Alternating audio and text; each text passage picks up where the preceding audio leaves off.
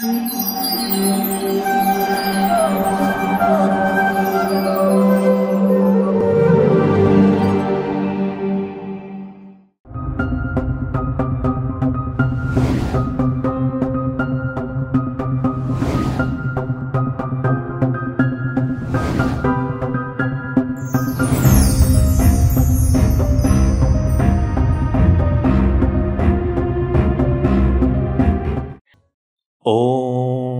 ज्ञानतिमिरन्धस्य ज्ञानाञ्जनाशलाकया चक्षुरुन्मिलितं येन तस्मै श्रीगुरुवे नमः।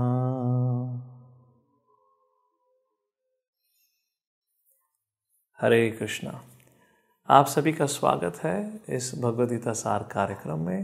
और आज के सत्र में हम भगवद गीता के 6ठे अध्याय का वर्णन करेंगे। इस 6ठे अध्याय का शीर्षक है ध्यान योग, और इसको अष्टांग योग भी कहा जाता है। इस अष्टांग योग के बारे में अगर चर्चा करें पहले, तो आज समाज में, दुनिया में लाखों लाखों की संख्या में लोग आज योग का पालन करते हैं। पर्टिकुलरली जिस योग का पालन करते हैं उसमें 2 पर्टिकुलर फॉर्म्स हैं। एक तो हठ योग, जिसको जिम्नासिज्म कहा जाता है, और दूसरा प्राणायाम। ये दोनों हठ योग और प्राणायाम इस अष्टांग योग के ही भाग हैं, जिसका उल्लेख भगवान श्री कृष्ण विस्तार से इस 6ठे अध्याय में करते हैं। भगवान का उद्देश्य क्या है इस अष्टांग योग का वर्णन करने का? प्रश्न उठता है अर्जुन के मन में 5वें अध्याय के समापन होने पर कि प्रभु, आपने कहा कर्मयोग का पालन करिए, मैं बिल्कुल तैयार हूँ, मुझे सब समझ आ गया है। पर आपने कहा कर्मयोग के पालन करने के लिए उससे पहले व्यक्ति को अपने मन और इंद्रियों पे संयम करना सीखना पड़ेगा। 3 चीज़ें बताई थी भगवान ने। सबसे पहले अपने मन और इंद्रियों पे संयम करना, दूसरा अपने कार्य के लक्ष्य को समझना, मैं क्यों कर्म कर रहा हूँ, लक्ष्य क्या है, भगवत प्रेम प्राप्ति, लक्ष्य क्या है, आत्म साक्षात्कार, और तीसरा जो भी कार्य मैं करूं वो भगवान की प्रसन्नता के लिए। इस प्रकार कर्मयोग का पालन किया जा सकता है। तो अर्जुन के मन में प्रश्न उठता है, भगवान, मन को कैसे शांत किया जाए, मन को कैसे संयम में लाया जाए? उस उठे हुए प्रश्न, मन में उठे हुए प्रश्न के जवाब देने के लिए भगवान श्री कृष्ण 6ठे अध्याय में अष्टांग योग का वर्णन करते हैं। क्यों करते हैं? ये बताने के लिए, अर्जुन के माध्यम से हम सबको बताने के लिए कि अष्टांग योग का पालन करना बहुत बहुत नामुमकिन है, सरल नहीं, नामुमकिन है। इसलिए भगवान श्री कृष्ण बताते हैं, हे अर्जुन, अगर आप नहीं कर सकते तो कलयुग के महान विद्वान प्राणी, महान विद्वान नहीं, महामूर्ख एक प्रकार से, हमारी सोचने समझने की क्षमता तो वैसे ही बड़ी हीन हो चुकी है। तो वहाँ कहते हैं कलयुग के प्राणी कैसे अष्टांग योग का पालन करेंगे? इसलिए अर्जुन के माध्यम से भगवान श्री कृष्ण इस भगवद गीता में एक बहुत सरल मार्ग देते हैं, तरीका बताते हैं अपने मन को संयम में लाने के लिए। क्यों? क्योंकि आज की दुनिया में इतने टेम्पटेशंस, इतने डिस्ट्रैक्शंस हैं। इसलिए एक ऑथर ने कहा, अगर आज की दुनिया में अगर किसी चीज़ का भय है, अगर वो भय वेपन्स ऑफ मास डिस्ट्रक्शन से नहीं, जो लगातार भय बना हुआ है आज, जैसे वेपन्स ऑफ मास डिस्ट्रक्शन हुए न्यूक्लियर वेपन्स, उसका भय नहीं है इतना जितना भय वेपन्स ऑफ मास डिस्ट्रैक्शन से है, जो व्यक्ति के मन को हमेशा डिस्ट्रैक्ट करते रहते हैं। इस समाज में, इस स्थिति में मन को संयम करना बहुत मुश्किल है। इसलिए कुछ सरल और बहुत शक्तिशाली योग मार्ग की आवश्यकता है, जिसको भगवान श्री कृष्ण इस 6ठे अध्याय में बताते हैं। तो आइए पहले शुरुआत करते हैं अर्जुन के मन में उठे प्रश्न को, मन को कैसे संयम में करा जाए। तो श्लोक संख्या 1 से लेकर श्लोक संख्या 9 या 10 तक भगवान श्री कृष्ण मन के बारे में बताते हुए कहते हैं, हे अर्जुन, श्लोक संख्या 5 पहले पढ़ते हैं। कृष्ण कहते हैं, उद्धारत आत्मनात्मानं ना आत्मानं अवसादयत् आत्मैव हि आत्मनो बन्धुर् आत्मैव रिपुर् आत्मनः। जिसका मतलब है, हे अर्जुन, मन के द्वारा व्यक्ति को अपने आप को डिलीवर करना चाहिए, ना कि कर्म के बंधन में बांध लेना चाहिए। आत्मैव हि आत्मनो बन्धुर्, मन व्यक्ति का सर्वश्रेष्ठ मित्र होता है और वही मन व्यक्ति का आत्मैव रिपुरात्मना सर्वश्रेष्ठ दुश्मन भी कहलाता है। मतलब क्या है? मन मित्र भी हो सकता है, दुश्मन भी। उसका मतलब भगवान छठे श्लोक में बताते हैं। कृष्ण कहते हैं बंधुरात्मात्मनस्तस्या येना आत्मैव आत्मनः जीतः अनात्मनस्तु शत्रुत्वे वर्तितात्मैव शत्रुवत्। मतलब क्या है? मतलब यही है, जो व्यक्ति अपने मन पर संयम करना सीख गया है, मन उसका सर्वश्रेष्ठ मित्र है।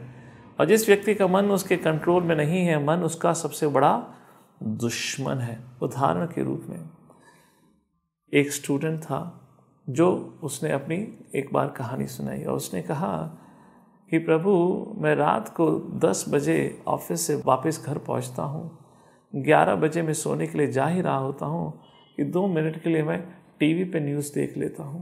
न्यूज़ के बीच में एडवर्टीजमेंट आता है नूडल्स का। सोने ही जाने वाला था, जैसे ही नूडल्स का ऐड देखता हूँ मन में इच्छा जाग जाती है, काश नूडल्स खा लेता तो कितना आनंद मिलता। और जैसे ही मन ये इच्छा बना लेता है, मन इतना दृढ़ है, जब वो कोई ठान लेता है तो उसको बदला नहीं जा सकता। बोलता है प्रभु, रात को 11:30 बजे, दिन के नहीं, रात के 11:30 बजे बाइक उठाकर मैं पुणे में भटक रहा हूँ, north to south Pune, east to west Pune.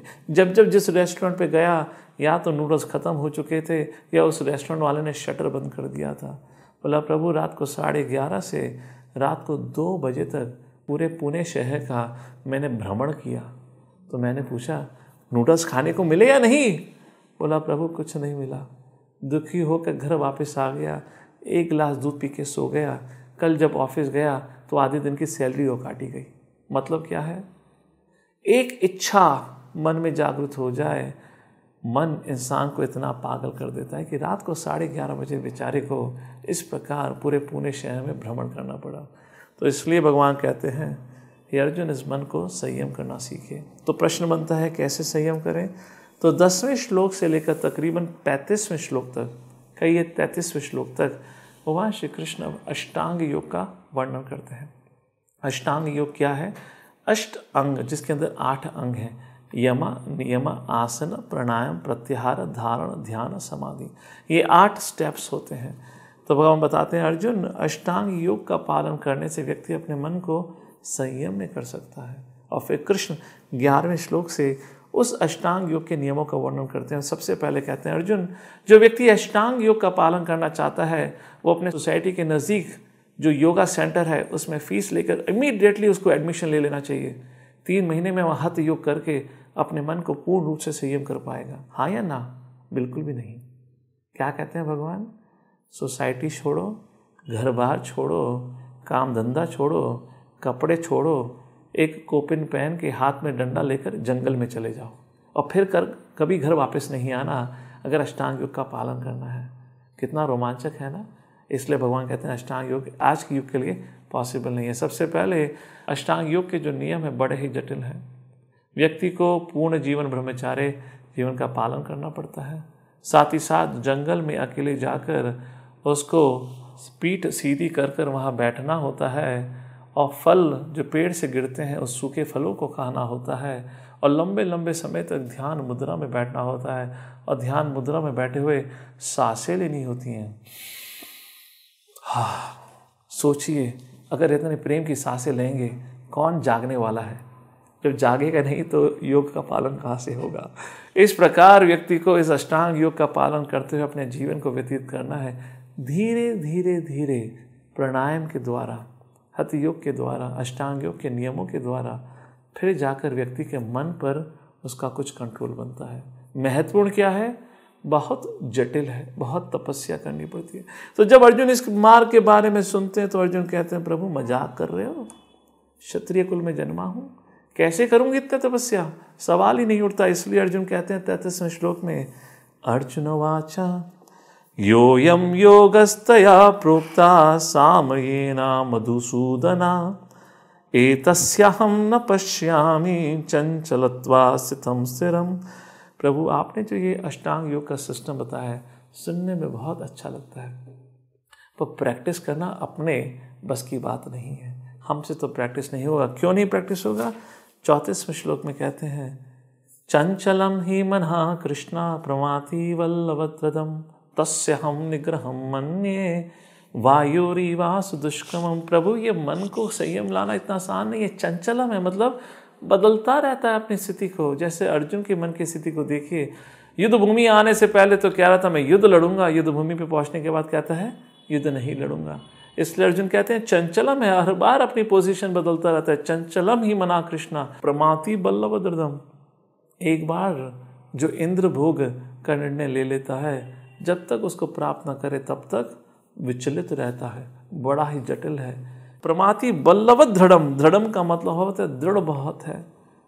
जिस चीज़ को उसने ठान लिया है मतलब बहुत स्ट्रांग है, उसको बदलना बड़ा ही मुश्किल हो जाता है। इस प्रकार अर्जुन को 2-3 बातें कहते हैं मन के बारे में, कहते हैं प्रभु मैं वायु को संयम कर सकता हूँ पर मन को नहीं। फिर भगवान श्री कृष्ण क्या कहते हैं?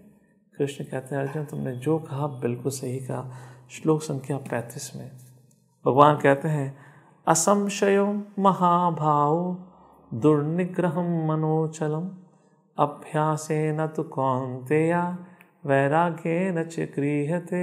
अर्जुन जो तुमने कहा बिल्कुल सही कहा है, असंशय, उसमें कोई डाउट नहीं है, संशय नहीं है। दुर्निग्रहम मनम चलो, जो मन को संयम करना बहुत मुश्किल है, बट रास्ता है। वो क्या रास्ता है? अभ्यास एंड वैराग्य। अभ्यास और वैराग्य के बारे में बता के 35वें श्लोक में भगवान एक आशा की उम्मीद देते हैं कि हाँ हम मन को कंट्रोल कर सकते हैं। तो प्रश्न बनता है अभ्यास किस चीज़ का? अभ्यास का मतलब है नियम, यम नियम जो होते हैं, नियमों का पालन करना। कौन से नियम? भक्ति योग के नियम का। और सबसे महत्वपूर्ण अभ्यास क्या है? हरे कृष्ण महामंत्र नाम का जप करना। सभी साथ में बोलिए, हरे कृष्णा कृष्ण कृष्णा हरे हरे, हरे राम राम राम हरे हरे।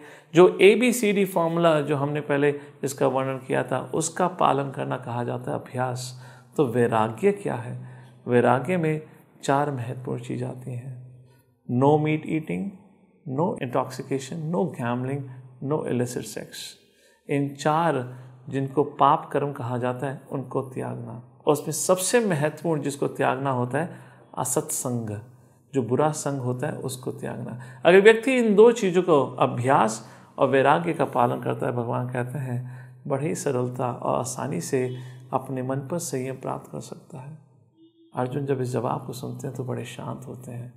उनके मन में उम्मीद की आशा जागती है, पर फिर भी उनके मन में एक प्रश्न उठता है और प्रश्न उठाते हैं भगवान श्री कृष्ण से। आगे 37वें श्लोक में अर्जुन कहते हैं प्रभु हर कोई इस मार्ग का पालन करते हुए ऐसा तो नहीं है सफल होगा। हो सकता है कोई व्यक्ति काफ़ी लंबे समय तक इस योग का पालन करे, अगर फिर वो भटक जाए तो उसकी गति क्या है? और कोई व्यक्ति कुछ थोड़े समय तक इस योग का पालन करे और भटक जाए तो उसकी गति क्या है? कृपा करके बताइए। इसका जवाब अब भगवान इस 6ठे अध्याय के श्लोक संख्या 40 के आगे भगवान बताते हैं। क्या गति प्राप्त होती है उसको जिसने ज़्यादा लंबे समय तक योग का पालन किया है और जिसने कुछ समय तक योग का पालन किया है। सो भगवान श्री कृष्ण जब अर्जुन को बताते हैं अभ्यासेन तु कौन्तेय और वैराग्य च गृह्यते, ये सरल मार्ग कैसे एक व्यक्ति अपने मन पर संयम करना सीख लेता है, तो अर्जुन के मन को थोड़ी शांति मिलती है, और फिर भी उसके चेहरे पे थोड़ी सी चिंता की निशानी है। अर्जुन अभी भी चिंतित है और उसके मन में विचार उठता है। केवल मन में नहीं, इस बार तो अर्जुन कृष्ण से साक्षात प्रश्न पूछ भी लेता है। 37वें श्लोक में भगवान श्री कृष्ण से अर्जुन पूछता है, हे प्रभु, उस व्यक्ति का क्या जो आध्यात्मिक जीवन या आध्यात्मिक मार्ग का पालन करना तो शुरू करता है बड़े उत्साह से, किसी कारणवश उस मार्ग को छोड़कर चला जाता है।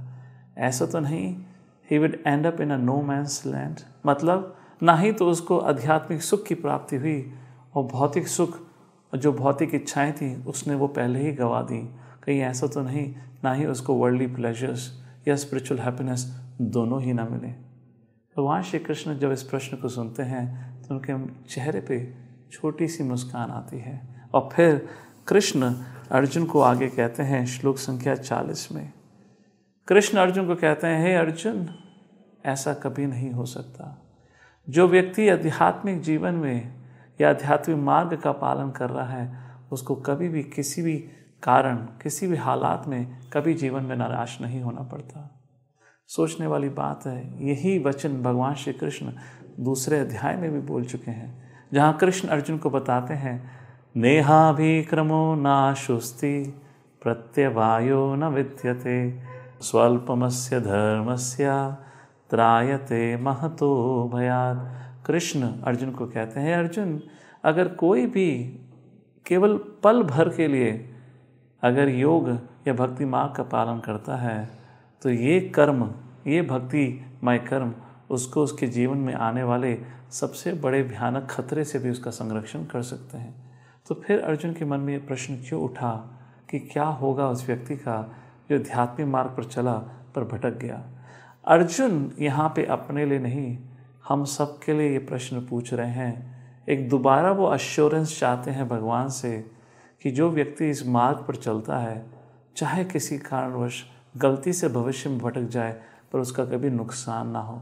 वो ये बात भगवान से खुद अपने मुंह से दोबारा बुलाना चाहते हैं, ताकि जो व्यक्ति है, इस कलयुग का प्राणी, साधारण व्यक्ति, वो जब इस आध्यात्मिक मार्ग पर चलना शुरू करे, उसके मन में किसी प्रकार का संशय ना रहे।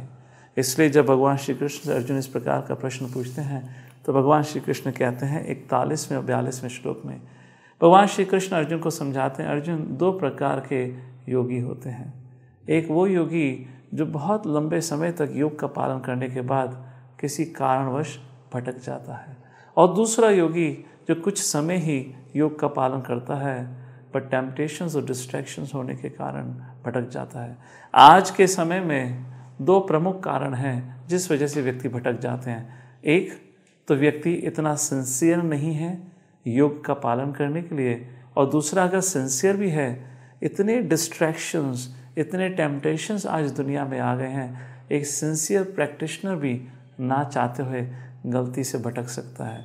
तो इसलिए भगवान श्री कृष्ण 41वें श्लोक में कहते हैं, हे अर्जुन, जो कुछ समय के बाद भटकते हैं उनको स्वर्ग का वास मिलता है, और स्वर्ग में कई लंबे समय तक रहने के बाद वो दोबारा पृथ्वी लोक पर आते हैं और रईस परिवार, रिच एरिस्टोक्रेटिक फैमिली में जन्म लेते हैं, जहाँ उनको दोबारा मौका मिलता है भक्ति मार्ग से जुड़ने का और पालन करने का। मतलब क्या है, जो उन्होंने आध्यात्मिक क्रेडिट अपने पिछले जन्म में कमाए हैं, वो कभी लुप्त नहीं होते, ख़त्म नहीं होते, उसी क्रेडिट से वहाँ से शुरुआत करते हैं। पर भौतिक दुनिया में आप चाहे डबल PhD हो या ट्रिपल PhD, अगली बार जब जन्म लेंगे तो माता पिता नर्सरी में भेजेंगे ही। आप ये नहीं कह सकते मम्मी मैं तो ट्रिपल PhD हूँ, बोलोगे तो हो सकता है माँ प्यार का झापा लगा दे, बोले बच्चा अभी छोटे बचपन से ही इतना मजाक करता है। और फिर 42वें श्लोक में कृष्ण कहते हैं, जो व्यक्ति लंबे समय तक जिसने योग का पालन करा है, अगर वो भटक जाता है तो उसका अगला जन्म वैष्णव के घर में होता है, जहाँ उसको जन्म लेते ही भगवान की भक्ति करने का मौका मिलता है। सारांश क्या है, भगवान जो व्यक्ति भक्ति या योग का पालन करता है, उसका कभी भी किसी भी हालत में सर्वनाश नहीं होने देते, उसका हमेशा कल्याण का कोई ना कोई मार्ग उसके लिए ढूंढ कर दे ही देते हैं।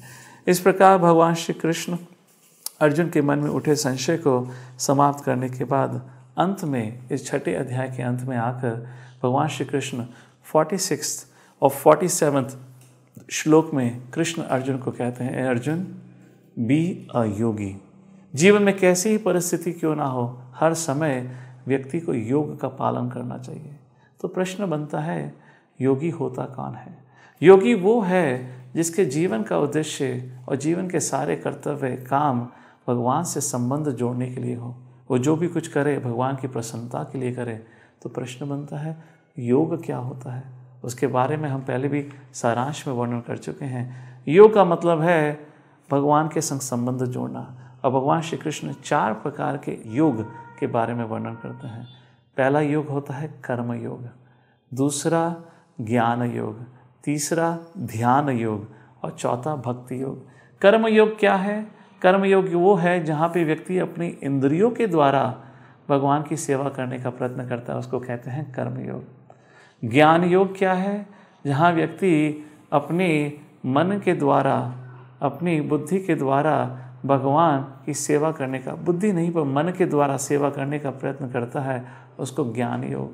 और ध्यान योग क्या है? अपनी बुद्धि के द्वारा जहाँ व्यक्ति भगवान की सेवा करने का प्रयत्न करता है, उसको ध्यान योग कहा जाता है। और फिर भक्ति योग क्या है? जहाँ व्यक्ति अपनी आत्मा को भगवान की सेवा में लगा दे, अपने जीवन को भगवान की सेवा में लगा दे, उसको भक्ति योग कहा जाता है। तो प्रश्न बनता है, अगर ये 4 प्रकार के योग हैं तो सर्वश्रेष्ठ कौन सा है? कभी आपने अगर ट्रेन में ट्रैवल करा हो तो स्लीपर कोच होता है, फिर 3rd AC, 2nd AC और 1st AC। तो ये अगर अलग अलग वैरायटी के कोचेज़ हैं तो उसमें कोई ना कोई सर्वश्रेष्ठ होता है, हाँ या ना? तो ये 4 प्रकार के भगवान ने योग का मार्ग बताया है, तो इसमें से सर्वश्रेष्ठ योग का मार्ग कौन सा है? वो हमें कौन बता सकता है? कौन इस चीज़ का ज्ञान दे सकता है? जैसे हर एक व्यक्ति के पास आज ज़्यादातर कंप्यूटर होता है और उस कंप्यूटर पे ऑपरेटिंग सिस्टम चलता है तो माइक्रोसॉफ्ट का ज़्यादातर। तो आपसे पूछा जाए कि माइक्रोसॉफ्ट का कौन सा वर्जन अच्छा है, 2005, 2007, 8 और 2010, हो सकता है 2020 कोई नया वर्जन आने वाला हो, तो कौन है जो आपको बता सकता है माइक्रोसॉफ्ट का सबसे अच्छा वर्जन कौन सा है? ऑफ कोर्स जिसने माइक्रोसॉफ्ट को बनाया है, हाँ या ना? उसी प्रकार योग, इन 4 योगों में से सबसे सरल आसान तरीका कौन है भगवान के संग संबंध जोड़ने का? उसको कौन बता सकता है?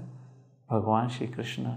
और वही भगवान श्री कृष्ण भगवद गीता के 6ठे अध्याय के आखिरी श्लोक 47 श्लोक में उसका जवाब देते हैं। कृष्ण कहते हैं, योगिनाम अपि सर्वेषां मद्गतेनान्तरात्मनः श्रद्धावान भजते यो माम सामे युक्ततमो मतः। भगवान श्री कृष्ण कहते हैं, योगिनाम अपि सर्वेषां, सभी योगियों में सर्वश्रेष्ठ वही है, मद्गतेनान्तरात्मना, जो व्यक्ति सदैव मेरे ध्यान में, मेरे पे अपना मन लगाता है, साथ ही साथ मेरी पूजा आराधना करता है। श्रद्धावान भजते यो माम, भजन करता है कैसे? श्रद्धा से, जोर ज़बरदस्ती से नहीं, श्रद्धा से जो मेरी आराधना करता हो, मेरे नाम का उच्चारण लेता हो, मेरे में ध्यान लगाता हो, समस्त योगियों में वो सबसे प्रिय है। मद्गतेनान्तरात्मानां श्रद्धावान भजते यो माम सामे युक्ततमो मतः, वो योगी मुझे सबसे प्रिय है। तो भगवान श्री कृष्ण यहाँ पे बताते हैं, भक्ति योगी या भक्ति योग का जो पालन करता है और जो भक्ति योगी होता है, वो सभी योगियों में सबसे प्रिय मुझे होता है। तो कई बार प्रश्न उठता है, क्या मैं गृहस्थ जीवन में इस योग के नियमों का या योग के मार्ग का पालन कर सकता हूँ? सोचने वाली बात है। क्या अर्जुन कोई सन्यासी थे? क्या अर्जुन भगवद गीता को सुनने के बाद उन्होंने सन्यास आश्रम अपनाया? नहीं। भगवान श्री कृष्ण ने ये ज्ञान दिया किसको? एक गृहस्थ को। तो ये प्रश्न कहाँ से उठा कि योग का पालन करना पड़ेगा, तो हर व्यक्ति को, हर पुरुष और स्त्री को सन्यास या सन्यासिन का आश्रम ज्वाइन करना पड़ेगा? ये गलत है। दूसरा प्रश्न उठता है, प्रभु माना आपकी बात, योग करना बहुत महत्वपूर्ण है, योग का पालन करना, पर हम पे समय कहाँ है? समय की बड़ी पाबंदी है। आज वर्क का बहुत प्रेशर बढ़ चुका है, फैमिली रिस्पॉन्सिबिलिटीज़, इतना कम समय है कि हम बच्चों को समय नहीं दे पाते। और यहाँ तक कि कुछ लोग तो कह देते हैं, प्रभु मरने का भी समय नहीं है और आप कह रहे हो योग का पालन करें। हम अपने समय को 3 प्रकार या 3 भागों में बांटते हैं। एक होता है वर्क टाइम, जो काम के लिए हम समय लगाते हैं। दूसरा हमारा समय होता है वरी टाइम, जो हम फ्यूचर, भविष्य की चिंता में, व्यर्थ में बर्बाद करते हैं, सोचते हुए हमारा भविष्य में क्या होगा। और तीसरा जो हम टाइम अपना इस प्रकार बिताते हैं, वो है वेस्ट टाइम। तो 3 प्रकार के समय हुए, work time, worry time and waste time. Waste time क्या है? उन एक्टिविटीज़ में अपना समय लगाना जिससे हमारा कोई लाभ नहीं, जिससे हमारी चेतना का कोई लाभ नहीं मिलता, या चेतना उस डजंट गेट प्योरीफाइड। उन ऐसी चीज़ों में करना जैसे कि इंटरनेट सर्फिंग, सोशल मीडिया पर अधिक से समय लगाना और प्रजल्पा इत्यादि चीज़ों को करके। तो जो लोग कहते हैं समय नहीं है, आपको सिर्फ एक चीज़ करनी है, ये जो वेस्ट टाइम है अपने जीवन का, उस वेस्ट टाइम को जो आप जीवन में व्यर्थ कर रहे हैं उसकी जगह आप भक्ति योग के नियमों का पालन करें। तो कई बार लोग बोलते हैं अरे ये तो भक्ति रिटायरमेंट का प्लान है। नहीं, भक्ति रिटायरमेंट का प्लान नहीं है। भक्ति आज करिए, अभी से करिए। क्यों? क्योंकि जीवन आपके हाथों से कब फिसल जाएगा ना ही आपको पता है, हमें पता है। मृत्यु कभी भी किसी भी समय आ सकती है। इसलिए भक्ति रिटायरमेंट का नहीं, भक्ति आज इसी समय अभी से शुरू करना चाहिए। और श्री चैतन्य महाप्रभु ने भक्ति इतनी सरल कर दी है। भक्ति के नियमों में सबसे सर्वश्रेष्ठ नियम क्या है? सुबह डेली उठकर हाथ जोड़ के भगवान से सिर्फ प्रार्थना करनी है और सिर्फ एक मंत्र का उच्चारण करना है। वो क्या है? हरे कृष्णा कृष्ण कृष्णा हरे हरे, हरे राम राम राम हरे हरे। सिर्फ इस मंत्र मेडिटेशन को करना है। आप घर में रहते हुए किसी भी स्थिति में, किसी भी काल, कोई नियम नहीं है। नाम अकारी बहुधा निज सर्वशक्ति तत्रार्पिता नियमिते स्मरणे न काला। किसी परिस्थिति में, समय में, काल में आप इस नाम का उच्चारण ले सकते हैं, भगवान के शुद्ध नाम, जिससे हमारी चेतना शुद्ध होती है। तो हमें क्या करना चाहिए अगर भक्ति योग के नियमों का पालन करना चाहते हैं या भक्ति योगी कहलाना चाहते हैं? सबसे पहले एक प्रामाणिक गुरु की आश्रय लीजिए। दूसरा, 4 नियम जो हैं, धर्म के 4 जो पहिए हैं, उनका पालन करिए। धर्म जो होता है 4 पहियों पे खड़ा होता है। Mercy, austerity, compassion and truthfulness. इन 4 पहियों को तोड़ने के जो साधन होते हैं वो होते हैं meat eating, intoxication, gambling and illicit sex. इस प्रकार के 4 पाप कर्मों से दूर रहिए। और तीसरी चीज़, भगवद गीता या भक्ति योग के जो ABCD फॉर्मूला है उसको अपने जीवन में उतारिए, उसका पालन करिए। तो आप अपने आप ही सरलता से भक्ति योग का पालन करते हुए अपने जीवन में सुख, शांति, प्रेम, समाज का सेवा, समाज का कल्याण, अपना कल्याण, साथ ही साथ अंत में भगवत प्राप्ति, आत्म साक्षात्कार, जो आपकी इच्छाएं हैं भगवान सभी उन इच्छाओं को पूर्ण करेगा। और उसमें सबसे सर्वश्रेष्ठ आपको इस जन्म मृत्यु जरा व्याधि की जो दुनिया है उससे मुक्त कराकर आपको आध्यात्मिक दुनिया में भगवान लेकर जाएंगे। इसी के साथ ये 6ठा अध्याय यहीं पे समाप्त होता है, जिसका शीर्षक ध्यान योग था, जिसमें विशेष रूप से मन को कैसे नियंत्रण करा जा सकता है उसके ऊपर भगवान श्री कृष्ण अष्टांग योग का वर्णन करते हैं। पर अर्जुन उसको नकार देते हैं, कहकर कि प्रभु ये प्राणायाम, हठ योग, जिसको अष्टांग योग कहा जाता है, ये आज के समय में इसका पालन नहीं किया जा सकता। फिर भगवान कहते हैं अभ्यासेन अतु कौन्तेय वैराग्य च गृह्यते।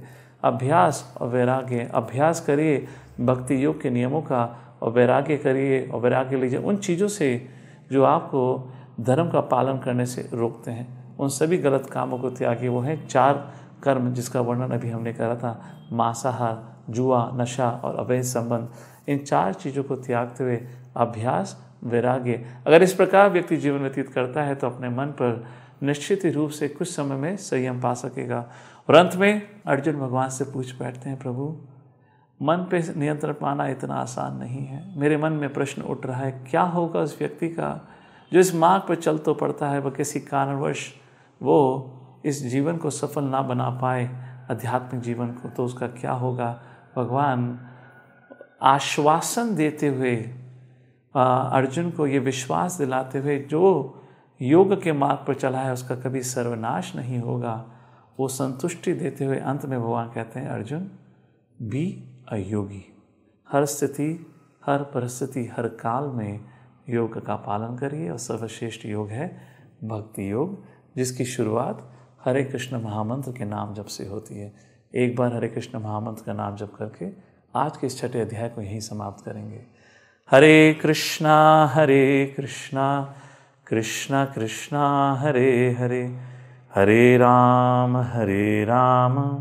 राम राम हरे हरे।